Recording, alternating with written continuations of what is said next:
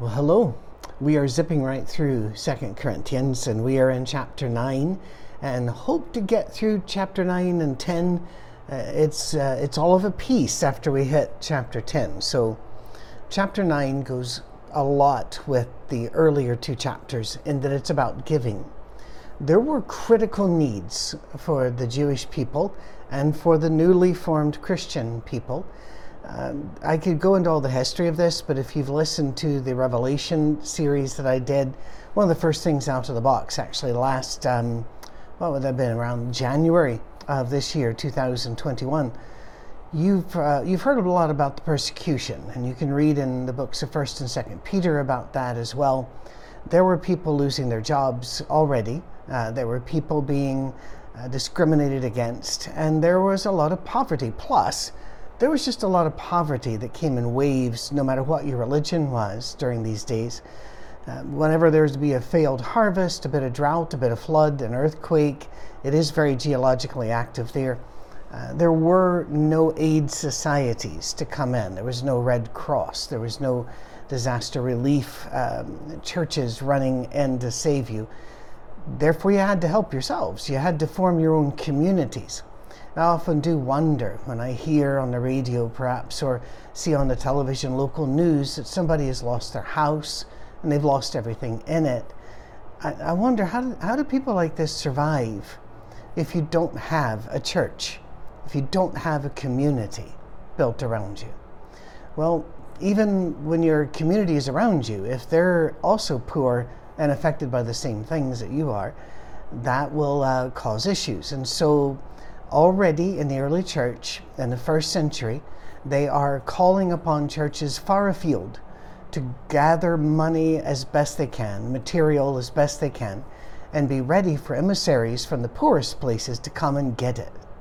Now here in chapter 9, they're going to talk about that, and we'll go over it a bit, but we need to stress something here. Back then, you did not go to church once a week and put something in a passing plate. I've heard an awful lot of people use passages in Corinthians that we'll look at and say that that's one of the acts of worship that's required when we gather together. It is an act of worship. It's very much an act of worship. I think, in fact, giving is an underrated act of worship. But it was not considered something you did in public as a trespass. It was instead something that you prepared to do. And this is critical. We've got to get this if we want to understand the difference between what they thought church was and what we made church throughout the millennia. Even those that claim to be restoring the New Testament church miss this one entirely, merely because we're all creatures of culture. They don't do it because they're stupid or bad. We're all creatures of our culture, and we tend to think that things that are things that were. The giving, however, was very different. If you read through, especially Leviticus and Deuteronomy, you will, but all 5 books of the Torah, you will find that the people were to lay aside privately in their home, or it doesn't say in their home, but as each household lays aside. And then when the need comes, they bring all of that to the temple or to the tabernacle, or they deliver it to the priest for giving elsewhere. And so you'll hear in 2 Corinthians several times Paul saying, be ready to give. Don't shame me, because I've told them you're good givers. Well, how could they shame him if it was just passing the plate? I guess it's possible, but they were very disciplined. There's a rule in finances that I wish I had followed, and that was pay yourself first. Now, we as Christians would say pay God first, but work with me here. That you are going to have bills and you're going to have obligations. But the first thing you need to realize is you have a responsibility to feed yourself and your family. For if you do not, then these other obligations will not be met. So, any money that you get, 10% should go to you in savings, and then 10% should go to God, and then take care of the obligations. Now, if you don't have enough money to get rid of the obligations, that's when you need to go to a Dave Ramsey type of perhaps system. There are many out there. My favorite's actually done by a good friend of mine. His name's Steve, and you can find him online at, see what is that? No Debt, No Sweat. And he does a great job of it. But there are so many that'll help you do this. We need to lower our obligations, lower our debt, so that we can lay aside and be ready to worship God by saying, I trust God more than me, so I'm going to put this money in God's hands rather than myself. It was a late-term artifact that brought us the passing plate, and it was not the first century. This is, why do we do it? I think because the church has become our community, and we allowed it to manage our good works. In fact, in many ways, people will give on Sunday and attend, and they'll try to be good people in the middle of the week. It's attendance and abstinence, and then a little bit in the plate. And that way, the church funds all the good works, and the church funds all this other. But here's the thing. By the time they fund all the others, there's not that much of a pile, because they've got to fund the professional Christians, the clergy, the ministry staff, and I'm not opposed to that by any stretch. I receive a salary. Our worship leader receives a part-time salary. We've got part-timers on our crew. So I'm not opposed to this. I'm just talking about reality. So by the time you've paid for the building, air conditioners, maintenance, the lawn guy, the electricity and all the utilities, then that's what that little pile left is what they would call then your pile to do good works with. But wait a minute, somebody needs that for more teacher supplies. Somebody needs that for, and you see what happens. In the modern American churches, including my own tribe, every survey has shown that only about 1 to 2% goes to benevolence, and that's of the gross. And it's about the same that goes to any mission work. But even then, mission work's farmed off to other people, very often that we never meet. So giving, there's no personal touch with the giving.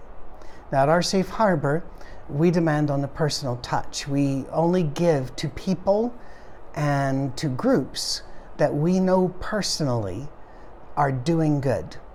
And we do that with our members, not just here in Middle Tennessee, but wherever they are around the world. If they can talk to us and they let us know what's going on and that there's a need that we can touch, then we do everything we can to match what they're doing, the member is doing, or to help in some other way. So there's a personal touch. Last thing about this, before we take a real quick look at chapter 9 in 2 Corinthians, in case you lost the plot and think I have. There were a few years ago, I was on my own. I travel a lot, and during the day, before COVID, you had to get out of your hotel room because at any moment, housekeeping swoops in, and therefore you had to be out. So I would go out and I would look at guitar shops and bookstores. But sometimes when I was there's nowhere else to go, I'd go see a movie. And I went to see Ford versus Ferrari, not thinking it was going to be worth that much. I'm not a race guy. I love cars. But my personal car is a 4-year-old Nissan with 100,000 miles on it. But I love cars. I also have a Slingshot, 4 years old, lots of miles on it. But I don't care for racing at all, no matter what form it is, except for the rally racing that's done on dirt roads through forest. That's kind of fun. Well, to watch. It'd be a terrifying thing to be in the car.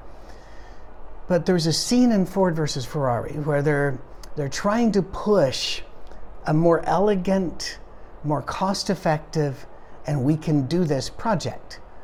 When the head of the Ford Corporation, one of the Ford clan, just is not, he's looking upon this upstart and just going, Carroll Shelby, who knows who that guy is. And whenever the man says, we just don't have the money for that, it just won't go. And Shelby looks at him and says, do you see that folder that man is holding? And the guy, he nods, yes. He said, I've seen that folder change hands 4 times before it got to him and before it got to you. You can cut out all of that and you'll have more money. Sorry. Let's assume this is a problem with your internet when it's actually a problem with Patrick's allergies. You can cut out all those middlemen. Well, the giving in the Old Testament and the giving spoken of in the New Testament was done with no or with a bare minimum of middlemen. And they weren't throwing money into the ground. They weren't throwing money to the electric company. They were putting money directly toward the need. Much more efficient. Much more efficient. Look at it this way. And I'm not opposed to government safety nets, so don't read this wrong. Add up all the money taken out of taxes and then set aside for safety nets, whether it's welfare, Medicare, Medicaid, SSI, SNAP cards, whatever it is. Total it up. And then divide that by the population that receives these benefits. And you'll find that we could give them quite a few years' worth of salary every year if it didn't have to filter through all of the government agencies first. That's the problem. And so be aware that giving in plates is a rather inefficient way of doing it. That said, you do need to give. And so if you've got a church that is leading you and feeding you, you need to give to them. And if you're watching Our Safe Harbor as well, but your local church needs you, please invest in your local church. Please help them somehow.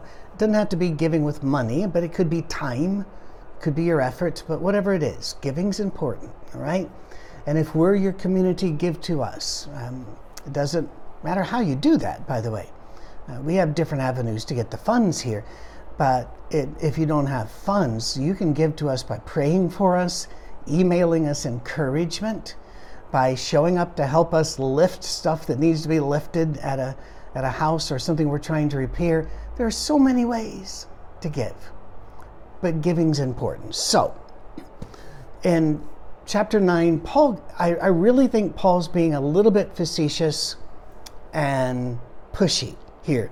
He goes, there's no need for me to write to you about this service to the Lord's people, giving. For I know your eagerness to help.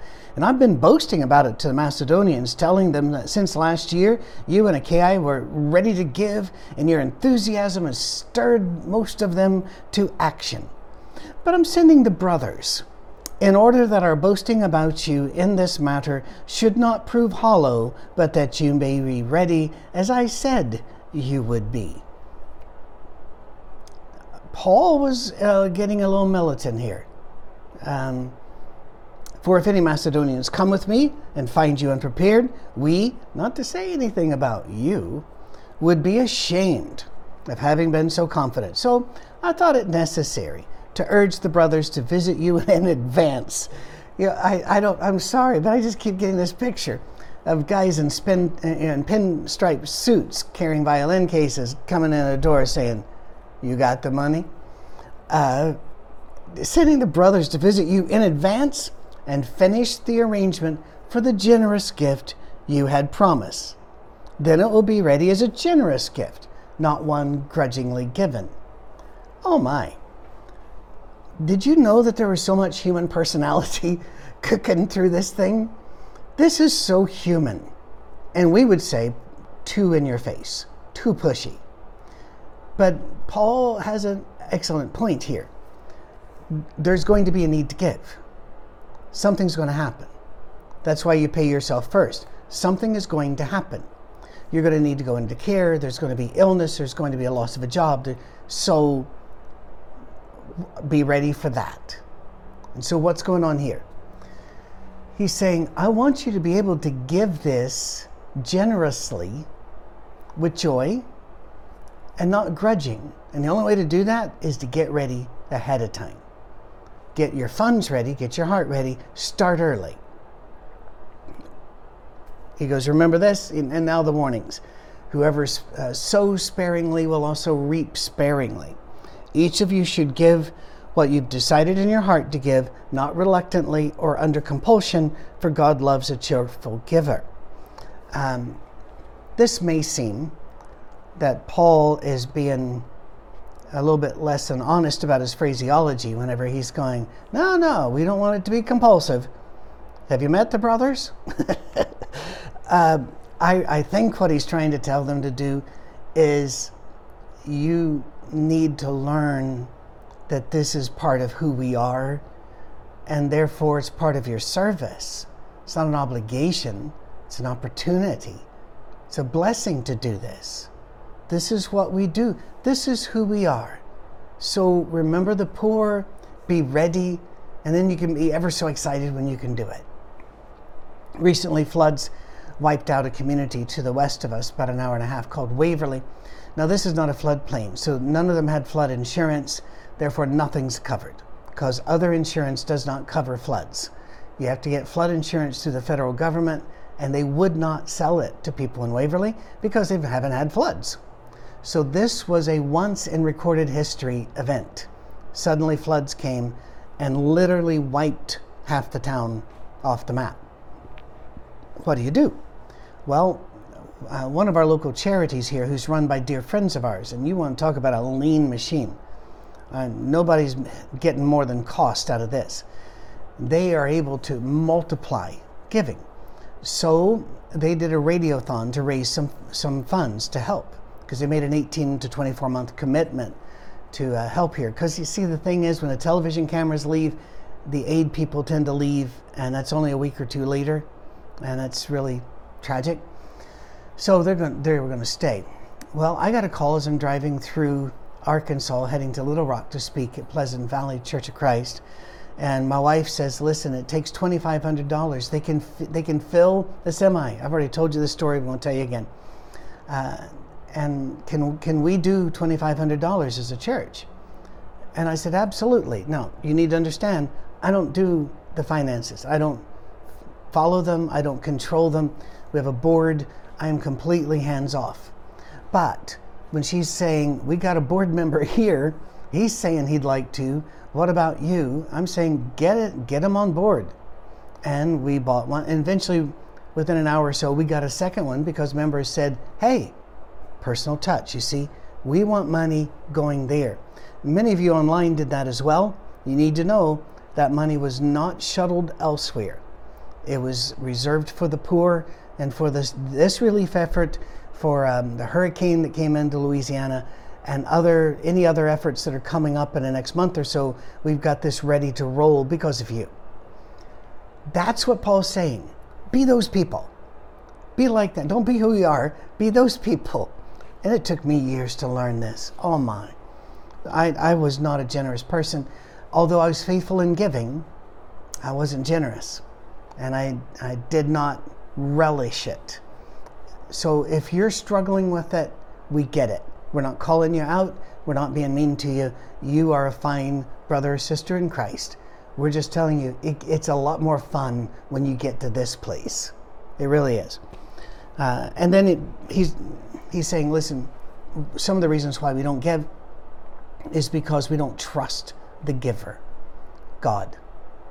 We operate from this scarcity mindset.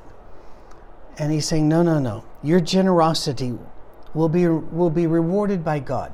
Now, don't warp this into some sort of prosperity gospel, where if you give God 100, he's going to bless you with 500. I hear that horrible teaching. It is widespread in poor countries in Africa and Asia, and in poor communities in the U.S. and down through Central and South America. It's a false hope. It's a lottery ticket. It's wrong. He's just saying, as Jesus said, God will supply your needs, and God will take care of you as you go through life and as you leave this life. He will supply everything you really need. And most of us have what we need and more. Even poor people have clothes they've not worn in a while, toys not played with, channels on the cable they've never watched. We have abundance. I'll leave it. But saying you're never going to outgive God, so be more like God in being giving people. But then a huge switch takes place here. And I'm glad you hung with me, because here's where we get to a dramatic shift. Evidently, some people in Corinth have been making more accusations against Paul and his character. So he says, by the humility and gentleness of Christ, please remember the style of speaking he's already been using. So instead of going, oh, you ought to be going, I appeal to you, Paul, who am timid when face to face with you, but bold towards you when away. Now, there are no punctuation marks, quotation marks, none of that in the original scripts or in the early manuscripts at all. So you could read this Paul, who's kind of timid when I'm with you, but when I'm away, I'm more bold. That does not fit the context. It does not fit what's going on between Paul and Corinth, and it doesn't fit Paul. He's saying, you call me timid when I'm with you. You see, they mistake his grace and love for timidity and weakness. Don't do that. Then you say, when I'm away, I'm bold. I beg you that when I come, I may not have to be as bold as I expect to be towards some people who think we live by the standards of this world. In other words, all right, you think I'm bold when away? You have no idea what's coming when I come back. And then you will see bold. I've seen people make this mistake repeatedly. I preach love and grace and such, and sometimes people will say something to me which is not right and needs to be pushed back on. And when I do, it's all like, up. No. Do not confuse love with weakness. Do not confuse gentleness with timidity. Gentleness is a choice, and it comes at great sacrifice to the person who is being gentle. And they can always pull that back and step forward. I have met some of the most gentle, soft-spoken individuals in my life, only to find out they were special operations. Army, Marine, Navy, even a parajumper in the Air Force, one of the best of the best of the best of the best. And he didn't know it. Met a man once stocking potato chips on a grocery aisle here, and we just struck up a conversation. He saw from my shirt that it was a law enforcement training shirt, and he says, "Who do you train?" And I told him, and he said, "Have you ever trained us?" And I said, "Who's us?" And he's on the bomb squad of the sheriff's department here in one of the biggest, most populated counties in Tennessee. He's on the bomb squad, and he's having to make extra money stacking chips on grocery shelves. That seemed awfully wrong to me, but it also revealed once again, you never know who you're walking by. You have no idea. And Paul's saying, yeah, we live in a world. We don't wage war like they do in the world. The weapons we fight with are not the weapons of the world. On the contrary, they have our weapons have divine power to demolish strongholds. In other words, I'm coming for your castles. And these are not physical castles, obviously. These are attitudes. These are puffed up attitudes. We demolish arguments and every pretension that sets itself up against the knowledge of God, and we take captive every thought to make it obedient to Christ, and we will be ready to punish every act of disobedience once your obedience is complete. I need to confess to you that last verse 6, I cannot make that make sense without a little bit of gymnastics in my head. And I've read and I've read and I've checked and I've checked, and I see other people doing different gymnastics, but I'm not sure what it means to be ready to punish every act of obedience once your obedience is complete. I would have thought that'd be the other way around. So I'm not going to pretend like I know. All right? I'm moving on. You are judging by appearances, he said, If anyone is confident that they belong to Christ, they should consider again that we belong to Christ just as much as they do. In other words, you might want to think this again before you pick a fight. Even if I boast somewhat freely about the authority that God gave us for building you up rather than tearing you down, I won't be ashamed of it. And again, we have to reverse engineer this text, but it is rather obvious when we do that consistently through, that there were then some saying, he likes to throw about that he has authority from God. He's too proud. So he's too timid and too proud at the same time. That's the thing about accusations. When you're hurling accusations at people, you don't need to be consistent. You just need to hurt them.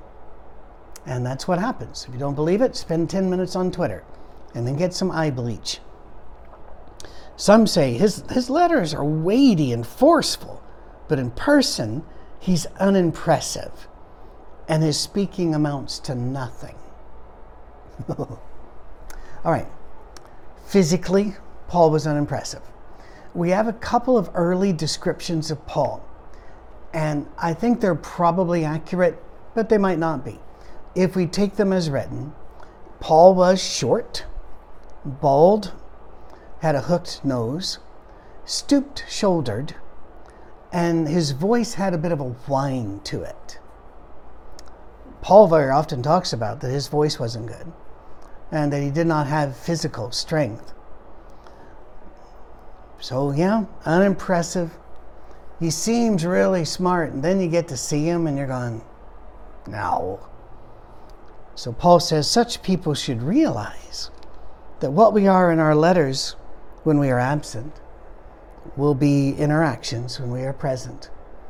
In other words, over there, he's really mean. He talks a good fight, and he's all strong. And then he comes, and Paul says, I'm bringing that with me next time. We do not dare to classify or compare ourselves with some who commend themselves. In other words, I'm not going to compare with those that are accusing me because they're too busy commending themselves. When they measure themselves by themselves and compare themselves with themselves, they're not wise. May I? There are a lot of people out there that'll say, I think this way, every good and reasonable person thinks this way, every thoughtful person thinks this way. Those of us together, all of my friends, we have agreed that this is what you're measuring yourself by yourself as you measure yourself. This is the whole point behind the Monday morning message series on Who Told You About. I've had friends that told me that they had friends that they said, listen to these messages. But when they heard the two about elders, the people were going, oh, no, we can't do that. We can't do that. When pressed, they had zero answer to where do you get this doctrine to begin with? Who told you that? Who told them that? Who told them that? But they could not get away from, no, this is the way. Almost like the Mandalorian. This is the way. Can't be questioned. They measured themselves by themselves and compared themselves with themselves and said, yep, we're right. All denominations do this. Political parties do it, but also so do subgroups. You'll find this group over here saying, no, we're gender fluid. You have to treat us this way because we've all decided this is reality and this is the way it's supposed to be. Over here, you'll have some people say, no, you're not. Doesn't work. And they compare themselves by themselves. All right, why don't we just get together, figure out the chromosomes, the genes, what's the DNA behind all of this? What's the culture behind it? We can't. We can't have a discussion. Not with the left nor the right, because they compare themselves with themselves and they measure themselves by themselves. Remember 2 Corinthians chapter 10, verse 12. That's pretty awesome. All right. We, however, will not boast beyond proper limits. We'll confine our boasting to the sphere of service. In other words, I'm not going to just keep boasting. I'm just going to tell you, here's what I do. God himself has assigned to us a sphere that also includes you, the Gentiles. We are not going too far in our boasting, as would be the case if we had not come to you. And we did get as far as you with the gospel of Christ. In other words, we could have not done it, but we did get all the way over to you. See, once again, people in Corinth were saying, we're safe because he's so far away. He's saying, I got to you once. I remember how we got there. Neither do we go beyond our limits by boasting of work done by others.